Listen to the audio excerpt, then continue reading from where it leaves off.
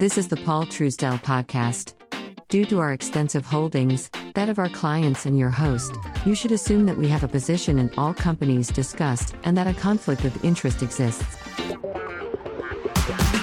The information presented is provided for informational purposes. And now, Paul Truesdell. Yeah.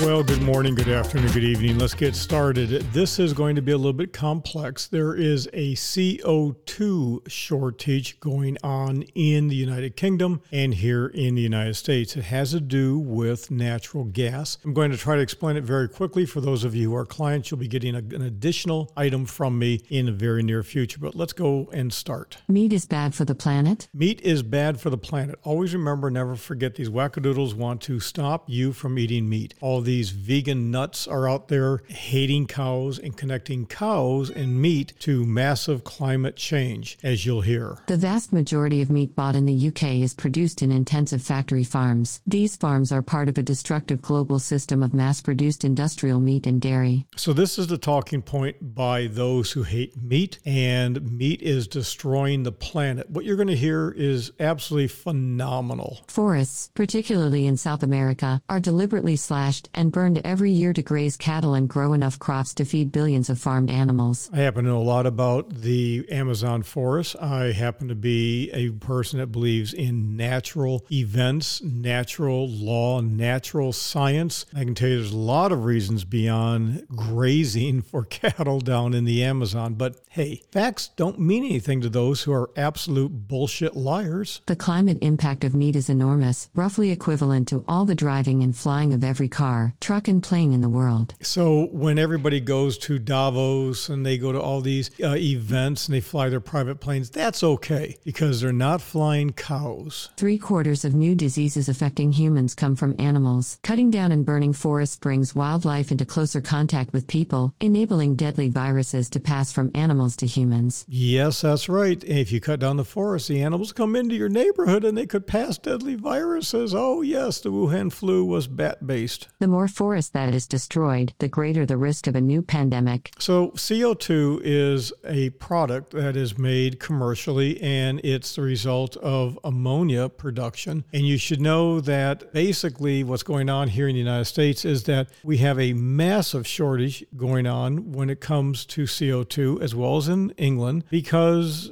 you have a lot less fertilizer being produced. More importantly, the price of gas has gone up. Natural gas has gone up. It's more than doubled. You don't hear anything about that on the media. No, not one bit. So one of the things you have to realize is that, all the environmentalism, switching from coal, C-O-A-L, coal-fired plants to natural gas, there has been an amazing number of that going on. And so as a result, there's just not the amount of gas available to produce the CO2 that is used to take care of animals, that's used to package meat. You get meat going from one side of the country to the other, regionally based. What do you think they are keeping it fresh with? And the UK government recently agreed to pay a US fertilizer manufacturer several $1 million to start and restart their carbon dioxide production in Britain because they're screwed over there. So vacuum-packed food products, shelf life, the fizz in beer, cider, soft drinks, dry ice, okay, all of it. They bought so much dry ice for all these COVID vaccines. First, they weren't needed, then they were needed, nobody knows. But it's being compounded also by an acute shortage of truck drivers, blaming that on COVID as well. So with no CO2, meat production really can't go. Animals have to stay in the farm. Farmers are going to find that big corporate farmers are going to buy them out. The American farmer is screwed once again. Some people are saying we're a couple of weeks away from having a real meat shortage in England, and it'll be over here in the United States as well. What you're seeing is companies like Beyond Meat find their money sources. They're privately held, but they want you to get rid of meat and they want to grow the meat in a petri dish.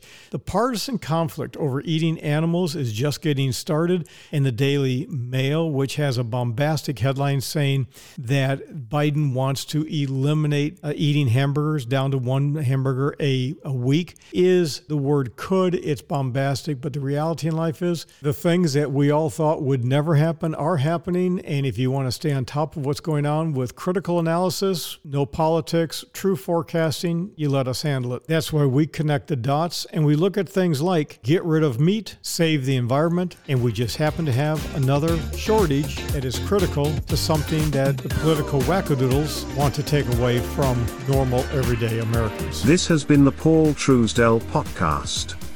The Paul Truesdell Podcast is sponsored by nobody. Why?